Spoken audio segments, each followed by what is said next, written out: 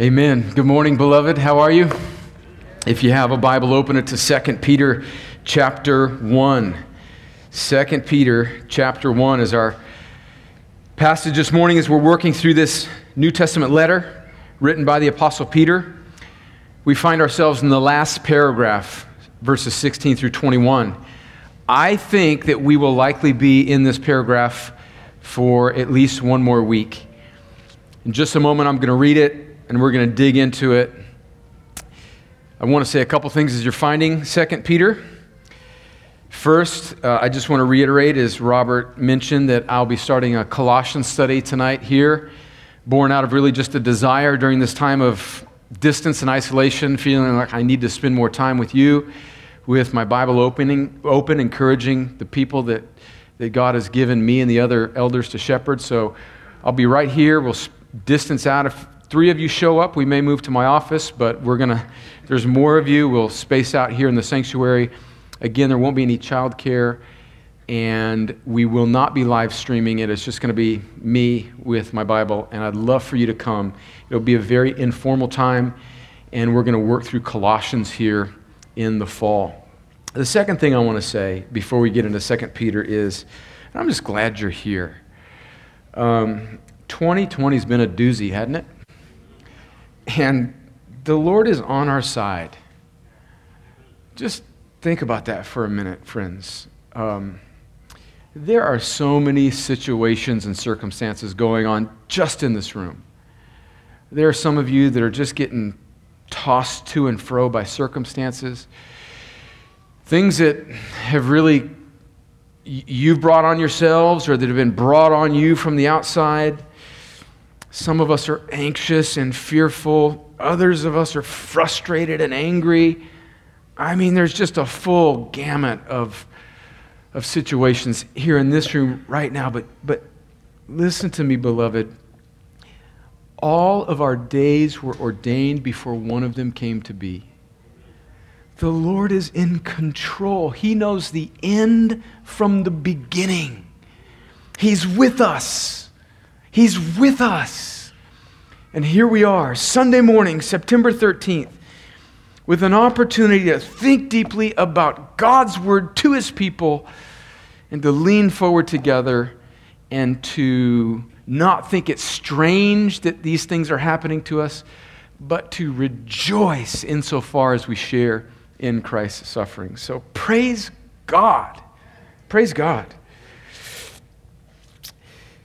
We live in an age of information, an age of so many inputs. Many of them, as the phrase that we're all familiar with now, are fake or unreliable news.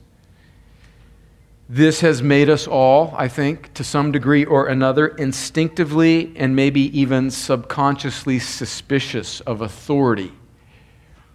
Authority structures and authority even in the Word of God. Can we trust what we are hearing? That's the issue at stake in our text this morning. Our text is relatively straightforward, and I know that I can exaggerate sometimes. I'm aware of that. You guys point that out to me. I'm guilty as charged. This paragraph is one of the central paragraphs in the New Testament for helping us develop an understanding, a doctrine of Scripture. It is a bedrock of the Bible. So let me read this text, and then we're going to work our way through it. Now, in this text, I'm going to give you our outline up front, and then we'll work our way through it. In this text, where Peter is describing his encounter that we read earlier, Robert read to us in Matthew chapter 17, the Transfiguration. Peter's going to describe briefly that experience that he saw as an eyewitness, and then he's going to transition into the authority of God's Word. So here's our outline. We're going to look at a sure experience and a more sure word. A sure experience and a more sure word. My goal is to really explain this text this Sunday, and then next Sunday we're going to dig deeper into the implications of this text for us as God's people. Verse 16, 2 Peter chapter 1. For we did not follow cleverly devised myths when we made known to you the power and coming of our Lord Jesus Christ. But we were eyewitnesses of his majesty. For when he received honor and glory from God the Father, and the voice was borne to him by the majestic glory, "This is my beloved Son, with whom I am well pleased," we ourselves heard this very voice borne from heaven, for we were with him on the holy mountain. And we have the prophetic word more fully confirmed, to which you will do well to pay attention as to a lamp shining in a dark place, until the day dawns and the morning star rises in your hearts, knowing this, first of all, that no prophecy of Scripture comes from someone's own interpretation. For no prophecy was ever produced by the will of man, but men spoke from God as they were carried along by the Holy Spirit. Amen. Well, let's pray. Lord, help us in this moment now as we have our Bibles open before us to understand your word. Nothing could be more critical or urgent or important that your people would feed on your word so that they would grow, and that your Spirit would make us more like Jesus so that we would be more prepared to be better lights in a dark place and equipped to bring glory to you and endure until that day. Nothing's more important than this. We pray this for all of our sister churches in Columbus. We pray that the pulpits would be burning with the Word of God. We pray for churches that might not have a good understanding of the Word of God, that are caught up in pragmatism and self-help and false gospels, that you would convict them and steer them into truth. I pray for myself, Lord. I humble myself, and I know that I am a weak and frail man. I need your help to explain this text to the people that I care for. I carry my own burdens and weaknesses and frustrations and disappointments and a whole host of baggage into this morning, just like my friends and brothers and sisters here. So, Lord, we humble ourselves. We need you. This is not just tradition. This is the Lord's Day when you are speaking to us by your Spirit through your word. Help us build up your church, Lord. Encourage us. Strengthen us. And for my friends in this room who don't know the Lord, Father, would today be the day of salvation for them? Would you pierce through the hardness of their heart and give them life? Would you give them the gift of faith that they can't produce on their own? And would you make their dead hearts alive? And would you save some in this room that do not yet know you? Do this all, Lord, I pray, for your glory and for our good. In Jesus' name, amen.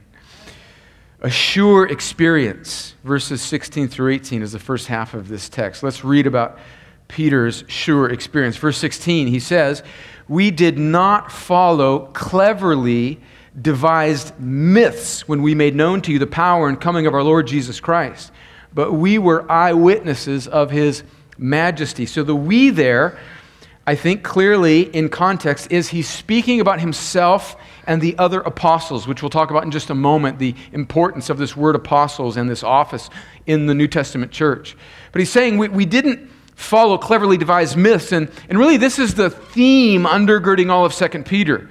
When we get into chapter 2, we're going to see that Peter is going to attack false prophets and false teachers that had risen up from amongst the church and were teaching false doctrine. One of the primary things that they were teaching was that Jesus was not coming back, or that Jesus had already been risen in the hearts of the people. And they were dragging people away from the clear teaching of the apostles, which was based on the Old Testament, which was pointing towards Christ. In fact, we see this in 2 Peter chapter 3, verse 4. Peter is repeating the argument of his opponents, and he says in verse 4, they will say, 2 Peter 3, "Where is the promise of his coming? For ever since the fathers fell asleep, all things are continuing as they were from the beginning of creation." And so in this letter, he's wanting to guard the church from this false teaching. And this is clearly still a problem today. False teaching has always abounded from the first century until now. So if we were dealing with false teaching just years after Christ's physical walking on the earth and the men who were specifically sent by Jesus to write the New Testament, if we're dealing with false teaching then, when there was the clarity of the apostolic witness, how much more are we dealing with false teaching today? Cleverly devised myths, false gospels, health and wealth preaching, which leads people to hell, pragmatism, which wants to bend the Word of God into mere principles by which we can live a more functional, happier life. Those things are cleverly devised myths. Whether or not the person preaching them is intentionally cleverly devising them or not, certainly there are principalities and powers that are using false preachers and teachers, mostly unwittingly, still in the first century and today, to confuse God's people. And that's Peter's burden, and that should be our burden as we read this letter. And Peter's purpose here is to encourage believers. Know this. This is the purpose of this paragraph. He's wanting to encourage, he's wanting to fortify, he's wanting to strengthen the church's trust and confidence in the Word of God. That this is a sure and steady anchor for the people of God. And he says that we, and now here he's speaking of this experience in the first few verses, he's speaking of this experience that he had when he and James and John, as we read about in Matthew 17, experienced Jesus' transfiguration. So this is before Jesus' sacrifice on the cross, before his resurrection, and Jesus transfigures himself before these three disciples. And he's saying we were eyewitnesses of this. He's speaking about all of the apostles. Specifically, Peter, James, and John. But when he talks about we as being eyewitnesses of his majesty, I think included in that is all of the apostles. And what is the importance of us understanding the authority of these specific men? In the New Testament, this is very important. I said it a couple weeks ago, and I mention it occasionally, every time there's opportunity to, and I think it bears repeating often, because there is such confusion even in the church today about where authority rests and what this office of apostle is. In the New Testament, we see this word apostle, which is a Greek word that literally just means sent ones, used in several ways. Sometimes it's used just in the context of somebody being sent out by a church or a group of people with a message to go encourage another group of Christians. So in that sense, many Christians have a kind of apostolic ministry where they're just sent with a word to go strengthen another group of Christians. But in this context, when the apostles, Peter and Paul and James and John and the others use it, or they refer to themselves, they are speaking about a specific office and role within the church. And the apostles, think of it this way, the apostles, capital A, is a role, a function, a group of men that were a one-time group of men in the church. They were 12 men, the 12 disciples that became the 12 apostles. Judas fell out at the end. Jesus knew that from the beginning. And then he was replaced by Matthias. And then Paul becomes an apostle as Jesus comes back down from heaven and appears to Paul in Acts chapter 9. And these apostles were men who were eyewitnesses closest to Jesus during his earthly ministry and had a witness of the resurrection of Jesus, so including Paul, because he, although he was not with the resurrected Jesus during his earthly ministry, Jesus appeared to him in Acts chapter 9 and commissioned him as an apostle.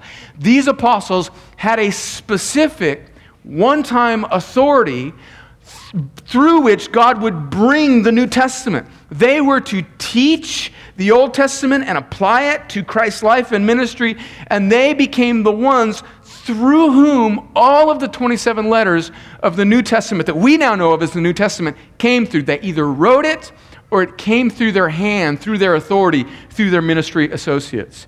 So there's an authority that Peter is claiming here. So just as a side, if anybody today is calling themselves an apostle, they are sorely and dangerously mistaken. I think sometimes this is just used in ignorance because a lot of people don't really understand this word, and it's just kind of part of church culture. But that's a sign, that's a warning sign right there. So don't go to a church. Don't listen to people on YouTube. Don't listen to people on TV who call themselves apostle. All of the apostles, all of the real apostles are dead. The only apostles you should be listening to is the letters of the apostles, which is the New Testament. And Peter here is saying that we were eyewitnesses of his majesty. So let's look again at verses 17 and 18. He says, "For when he received honor and glory from God the Father, the voice was borne to him by the majestic glory. This is my beloved Son." This is the Father speaking over the Son, "with whom I am well pleased. We ourselves heard this very voice born from heaven, for we were with him on the holy mountain." And so Peter is saying that he's really wanting to bolster his authority against these false teachers, because he's saying that he, along with James and John, and then also the other apostles, had a witness of Christ's authority, and so therefore what Peter says can be trusted because he is especially sent by Jesus. That's Peter's point here. He's really defending himself against the attacks of these false teachers. So I know we read it, but let's just read it again. Let's just look again at Matthew chapter 17 and think about what this text is saying. Let me read verse 1, Matthew 17, this experience that Peter is referring to here in our text in 2 Peter. Let's look at it again in Matthew 17 quickly. "And after 6 days, Jesus took with him Peter and James and John his brother and led them up a high mountain by themselves. And he was transfigured before them," changed, transfigured. "And his face," imagine, just put yourself in this scene. "His face shone like the sun, and his clothes became white as light. And behold, there appeared to them Moses and Elijah talking with him." So Moses and Elijah are in heaven. They appear with Jesus here in verse 3. "And Peter said to Jesus," I love this. This is just an interesting reaction to this. "Lord, it is good that we are here." Peter, that's right. It is good that we are here. "If you wish, I will make 3 tents here, one for you, and one for Moses, and one for Elijah." An old preacher that I love to listen to commented on this verse, and he said that he loves Peter. This is a pastor that has pastored for many, many years, and he says, "I love Peter here because Peter didn't bother with any church committees. He just started the building program right there. Let's get to it." Verse 5, "He was still speaking when, behold, a bright cloud overshadowed them, and a voice from the cloud said, 'This is my beloved Son, with whom I am well pleased. Listen to him.'" And so when you're reading the New Testament, one thing that I want you to have an instinct for is just look for echoes, clues, threads that point to the doctrine of our triune God, and this is one of them. Here we have the divine Father speaking over the divine Son. Not just merely a man, but he's a man who is the God-man who's appearing with the glory of the Lord. And so we have God the Father speaking over God the Son. Friends, this has all sorts of implications. You need more than just a good man to secure your redemption. You need more than just a noble man to die for you on the cross. You need God himself to absorb the wrath of God himself. And Christ is God. "And when the disciples," verse 6, "heard this, they fell on their faces and were terrified.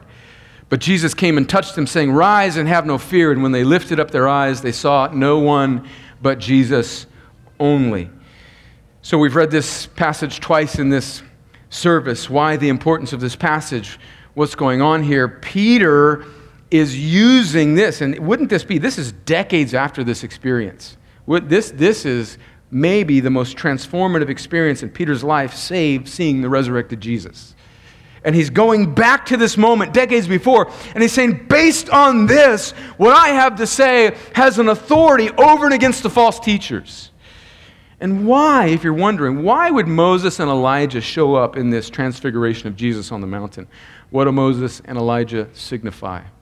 Moses and Elijah are Old Testament figures, obviously real men, who became symbols for Jewish thought of the law. It's Moses, the giver of the law, and Elijah, the symbol of the prophets. And so the Old Testament is often really summarized by just talking about the law and the prophets. So with Moses and Elijah there on the mountain, what's embedded in their presence there? Essentially, God is saying, He's helping His people interpret the Bible. And He's saying this Old Testament, it's not just a mere collection of stories with principles to help you live a better life. This whole Old Testament is pointing, Moses and Elijah, the law and the prophets, are all pointing to Jesus, to whom the prophetic word is ultimately about. Jesus, in fact, says that very thing after His resurrection on the road to Emmaus.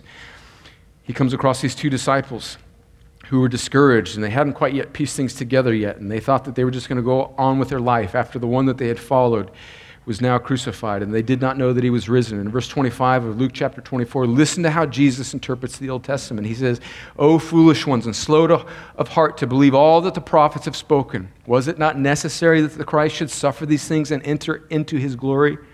And beginning with Moses and all the prophets, He interpreted to them in all the scriptures the things concerning Himself." So this is before the New Testament is written. What does Jesus do? Can you imagine that walk on the road to Emmaus, where Jesus, the greatest Bible scholar of all, takes the Old Testament and explains to these disciples how all of the Old Testament is pointing to Him. And Peter is saying here that I was eyewitness to this. I have an authority. My experience was real and I can be trusted. But now, Peter's going to transition from his experience, and he's going to make an incredible point. And that's what verses 19 through 21 are. He goes from his sure experience, as sure as it is, he's saying, I saw it with my own eyes. But there's something even more sure than my experience, and it's the sure word of God. So let's look at verse 19 in a more sure word. Peter says, and we have the prophetic word more fully confirmed, to which you will do well to pay attention as to a lamp shining in a dark place until the day dawns and the morning star rises in your hearts. This is a beautiful passage. He's saying here that we have this prophetic word more fully confirmed. First, when you see that word prophetic word there, don't isolate it to merely just, when we think of the word prophecy, just sometimes in our modern vernacular, we think of like predicting the future, just merely. And so we tend to isolate it down to just portions of the Old Testament that are predicting some aspect of Jesus' life and all the prophetic things about Jesus in the Old Testament. When Peter uses this phrase here, the prophetic word, he's talking not about the foretelling of some specific future event from the Old Testament view into the New Testament. He's speaking about the forthtelling, all of the Word of God. And what he's basically saying is that there's something even more sure than my eyewitness account of seeing Jesus transfigured in His glory. And it's the Old Testament which we have, which is more fully confirmed. So he's saying, this is the point Peter's making, that the word that we have from God is actually more sure than even the experience I had with my own eyes. That's the point he's making, and it's an incredible point. He's saying that it's not my experience that confirms the word, it's the word that confirms my experience. As one commentator says about this, he says, essentially Peter is saying, if you don't believe me and what I'm telling you about my experience, go to the Scriptures.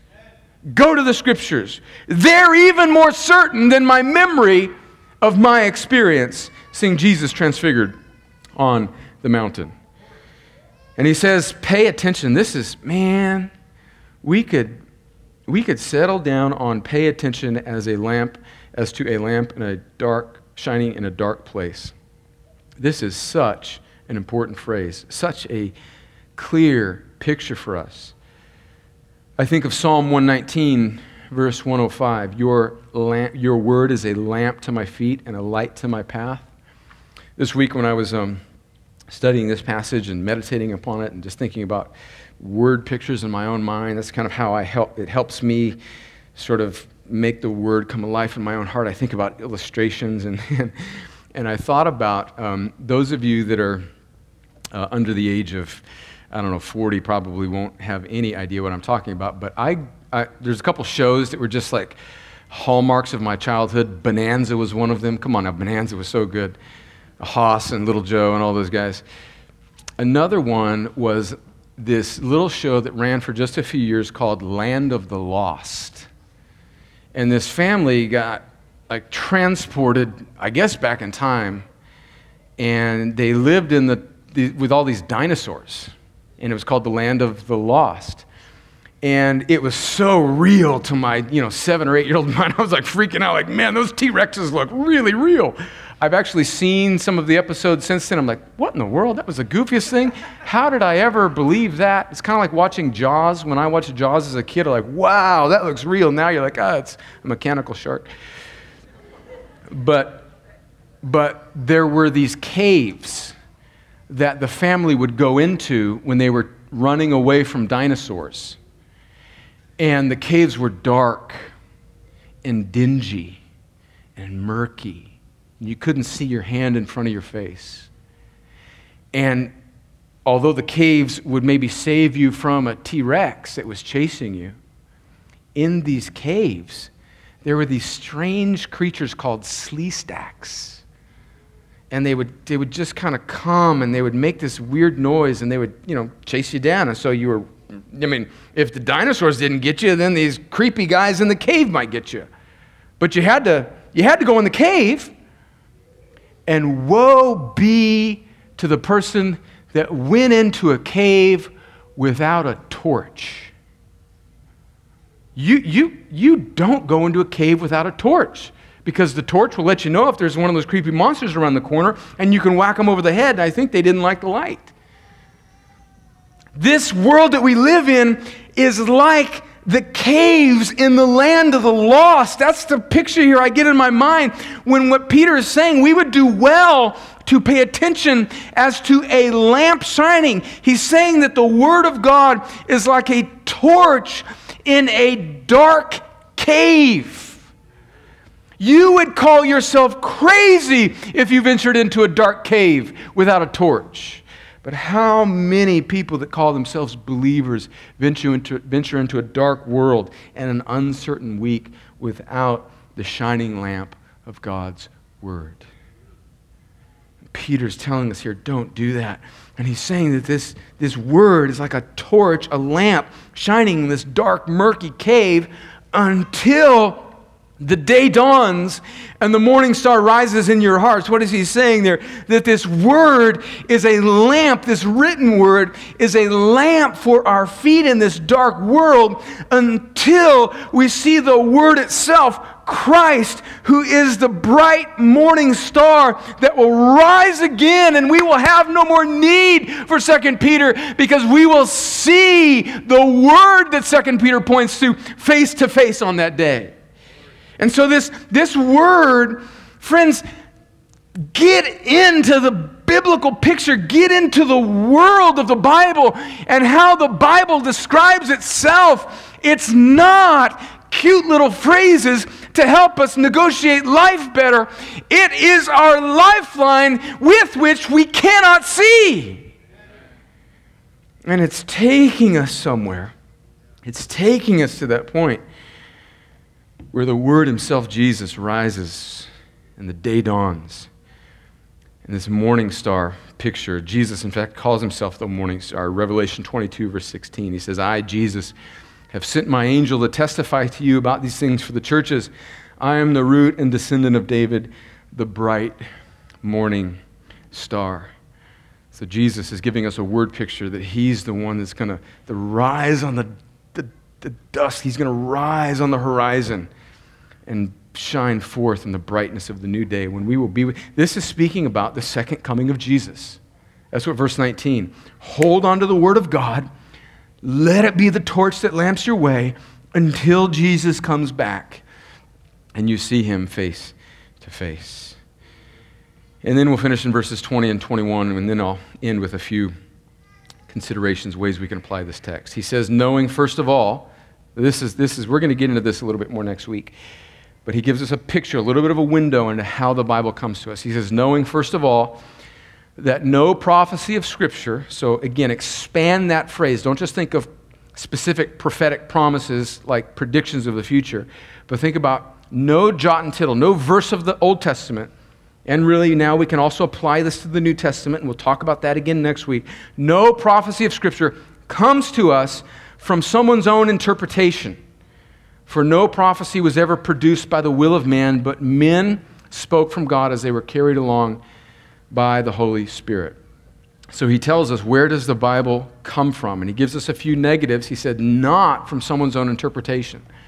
What does he mean by that? He means that God, in his giving of the Bible to the Bible writers, over 40 people, 39 books of the Old Testament, 27 in the New, that God was utterly clear. We'll talk a little bit next week about how we know and can trust that the books that we have in our Bible are the books that God intended to be in there.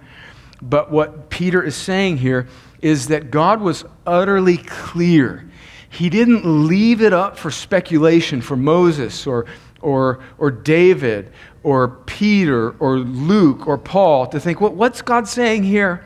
God was utterly clear. It's not dependent on a man's interpretation. It's not, he goes deeper. He says it's not produced by the will of man, but from the Holy Spirit. And men spoke from God as they were carried along by the Holy Spirit. And this is one of those verses that gives us one of the deeper pictures into how we even get this Bible.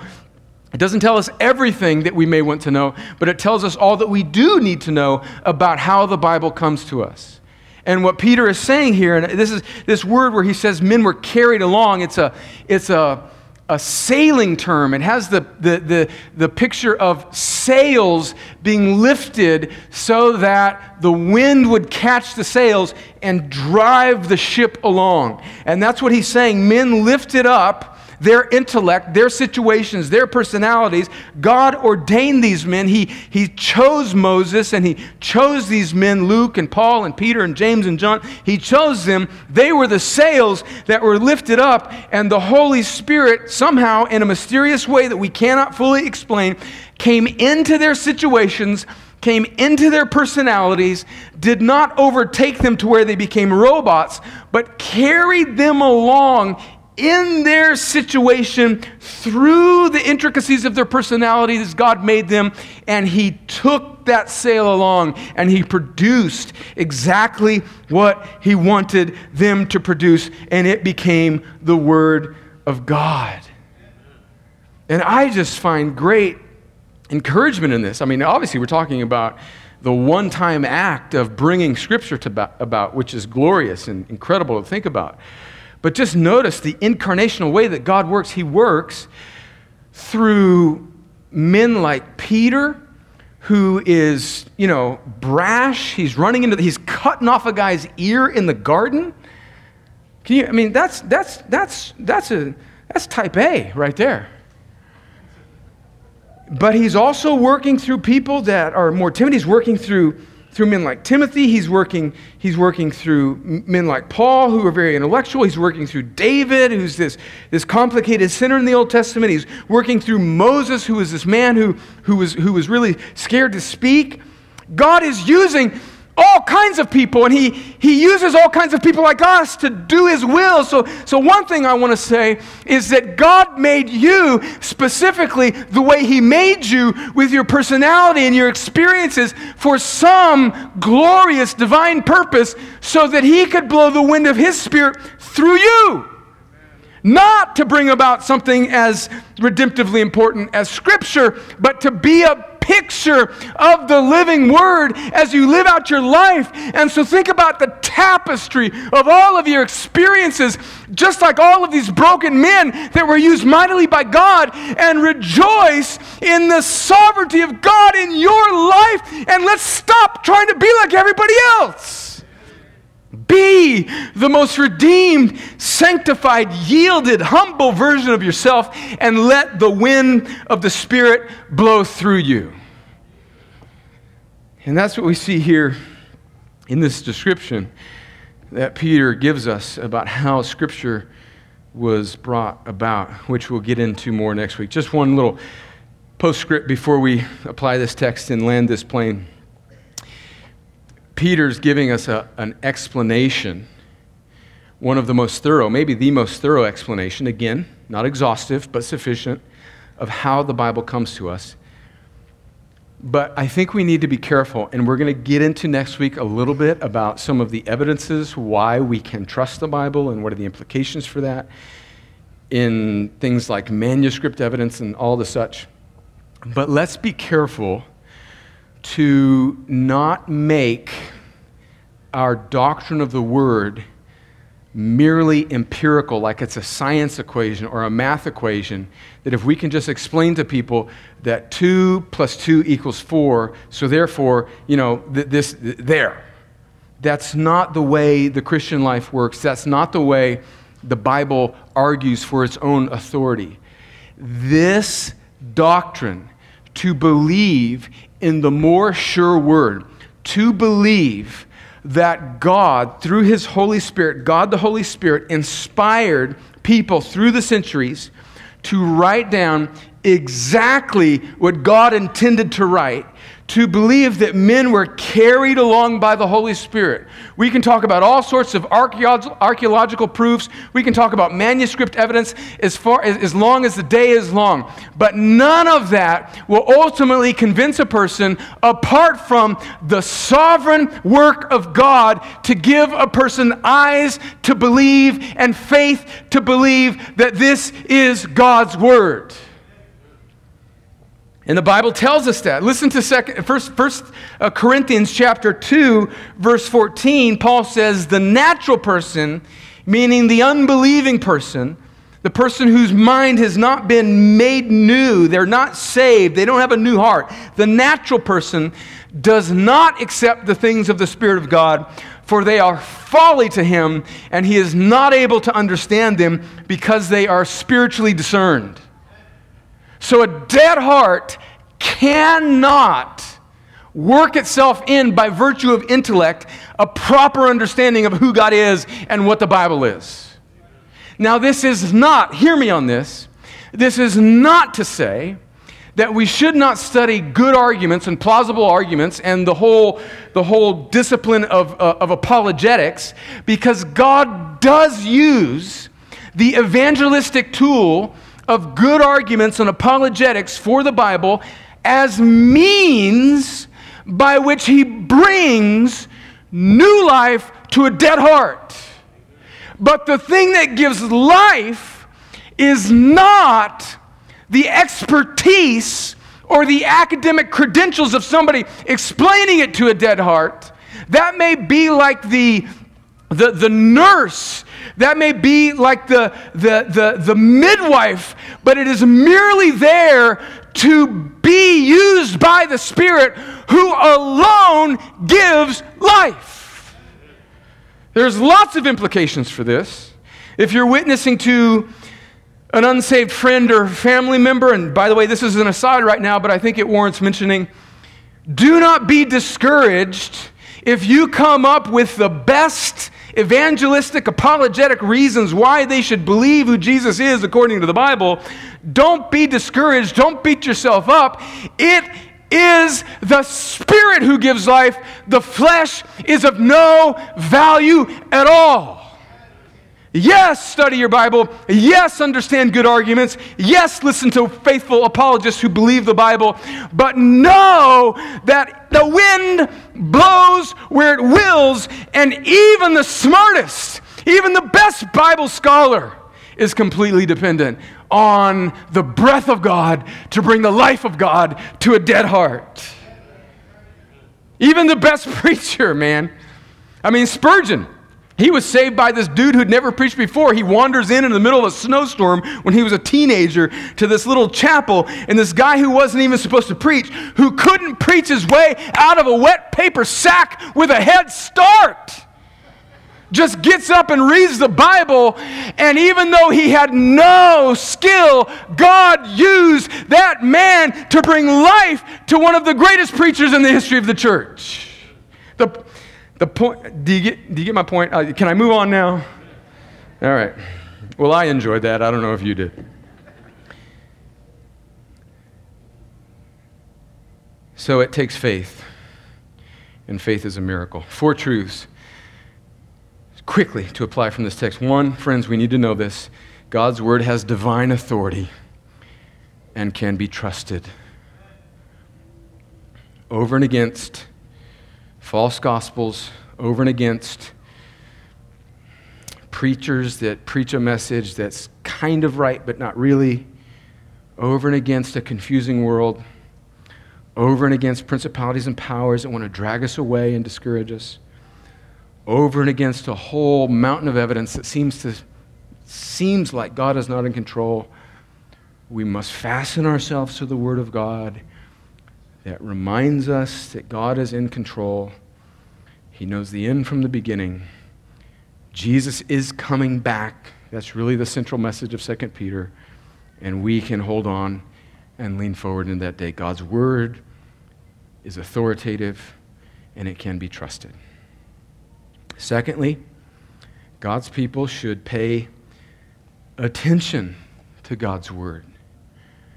I mean, what does it profit us if we have a good doctrine of God's Word, but we don't have a good practice of actually reading God's Word? Then we're prone to become like those whitewashed tombs that Jesus says. We're like the Pharisees who know the law, but it hasn't really done anything in their hearts. So we should pay attention to God's Word. Your view of God's Word, your doctrine of God's Word, isn't really important if you're not holding the torch in the dark cave. Now, God's Word is not just help. It's not just little cards you stick in a box that you can put on your refrigerator. I'm not dogging you if you have that. I think that's cute. That's fine. But Americans, we love little trinkets. We love to adorn ourselves with trinkets. And that's cute for maybe interior design, but we need to press past that. We need to not just put the Word of God on wall art. We need it to adorn our hearts. And that's Peter's point here. I'm not beating you up. I'm right there with you. I'm just preaching the text. And I'm asking the Holy Spirit to encourage us. And we're going to talk next week about ways where we can do this better. One way, just a little aside here, is I think American Christianity is way too individualized. I think one application from this that we'll talk about next week, Lord willing, is that Christians should read the Bible in groups more often. You know, for many, many centuries in the history of the church, most Christians that lived on the earth were illiterate and they couldn't read. So how did they take in God's Word? They got together with somebody that could read it to them, and they read it, they heard it, they listened to it in groups. Now, I think all of you can read, most of you, except for the very little ones. But I think we should gather together, and that's one thing. I think one of the reasons why I want to gather together more often with you. Thirdly, and I think this is a big part of this text, God's Word is more reliable than our experiences. And I'm not just talking about our experiences. Peter's saying that about his apostolic eyewitness of the transfiguration. I'm not just talking about my subjective mood. I think we would all agree that, I get up on Tuesday and I'm feeling pretty bad. And I think the sky is falling. I'm like Chicken Little. This is terrible, this is terrible. And you might look at me and you might grab me by the ears and say, Brad, you know that's not true. Your mood is dragging you right now down. That's not true. Don't be a slave to your subjective feelings. Trust the objective word of God. And I would say, yeah, you're right. Slap me around a little bit. Be like Mick in the corner with Rocky and send me back out there for round number 2. But Peter's saying that his experience of the witnessing of the transfiguration of Jesus, that the word of God is actually more sure than that. So if it's true for Peter's experience, how much more should I consider it for mine? We live in an age of subjectivity where the highest authority is how we feel. And by the way, if you're a young preacher, don't ever try not to say in your sermon, I feel like this is what God is saying. Or I feel like, so let's stop talking about how we feel. Let's start talking about what God says. Not to say that our feelings are unimportant. They're really important. But we must strive to subordinate our feelings to the Word of God. And I think that's Peter's point here. Because the arguments of false teachers and gospels that are just off due north a little bit will sound very plausible. They don't jump out from a rock and say, hi, I'm a false teacher. I'm here to confuse you and really mess up your life spiritually. Want to come along? Want some candy? Come on, kid. No, that's not how false teaching works. False teaching almost always depends on the subjectivity of our feelings. And Peter's saying that there's something more reliable than our experiences, and it's the Word of God. And oh, how we need each other for this, because generally when I'm up here, I'm in a pretty good mood. I know that I got a little grumpy last week. But, and anybody whose last name is Evangelista right now, I'm just asking you ahead of time not to shout amen too loudly. I can be a little moody. No, I can't. Thank you, Mark McGraw. I can. And I am still sometimes amazed and discouraged by the dominance of my mood over my life. And anybody else? All right, I just want to know if I was the only one here. And Peter's saying there's something more strong, more reliable than even his sure and certain experience of seeing Jesus. And finally, God's word is ultimately about redemption in Christ. It's ultimately about redemption in Christ. We need to read the Bible through a Christ-centered, a gospel-centered lens. So even this transfiguration, Moses and Elijah are there, and Moses and Elijah are these Old Testament figures, and what are they there for? They're there to point towards Christ. And so the Old Testament is like this big collection of promises made pointing us to the cross. And the Gospels are explaining Jesus' life. And then the rest of the New Testament, except for Revelation, is pointing us back and interpreting the cross for us. And the very last book of the Bible is pointing us forward to when Jesus is coming back again. And all of it, the beginning and the end, is pointing towards the work of the Father in the Son on the cross as brought to life in the hearts of God's people by God the Spirit. And what is that message? It's that we have a holy God that we've been created by, and we are all sinful people. We have all disobeyed God. And the only hope for us standing before that holy God one day in judgment is the sacrifice, the redemption, the substitutionary work of Jesus on the cross, who on the cross bore the wrath of God. And he could bear it all, and he could remove it, and he could drink our judgment dry, because he's not just a good man, he is the eternally, infinitely holy Son of God himself. and he satisfies all of God's wrath for all of God's people, and he rises again in victory over death, sin, and the grave, and he now calls you and I to repent and believe and trust. And when he calls us effectively. He gives his people a new heart, because Jesus said that all that the Father gives me will come to me.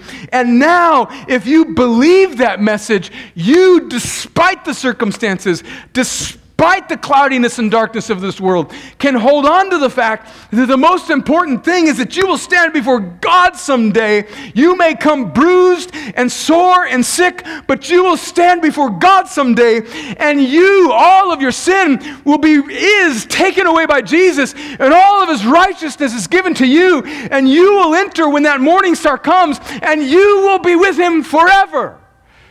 And if you don't believe that, this whole Bible from Genesis to Revelation is pointing you towards that you will stand before God someday, and your only hope is the God-man Christ Jesus, who alone can reconcile you to God, and you must believe that. And I could come up with the best arguments for it, but you are completely dependent on God to take out your dead heart and to give you a new one.